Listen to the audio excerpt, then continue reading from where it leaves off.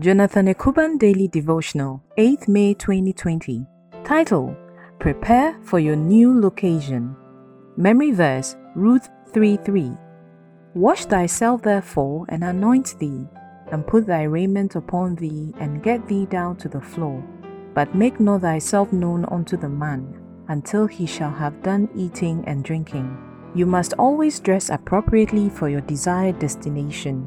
What Naomi was telling Ruth was that you cannot get close to Boaz and still be wearing your old mourning clothes as if you are still mourning your late husband.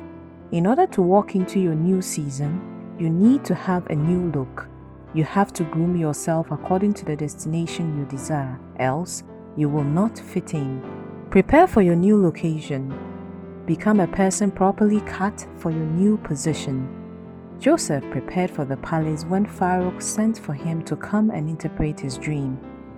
Joseph knew that the Egyptian royals do not have beards, so taking his beard to the palace would make him unacceptable.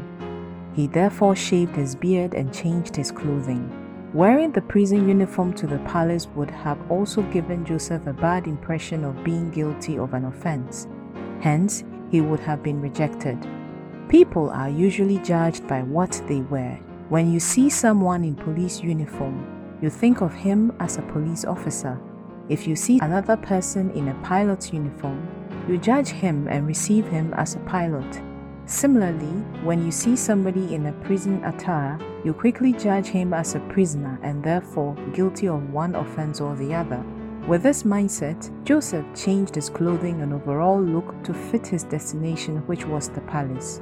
Then Pharaoh sent and called Joseph, and they brought him hastily out of the dungeon. And he shaved himself and changed his raiment and came in unto Pharaoh. Genesis 41:14.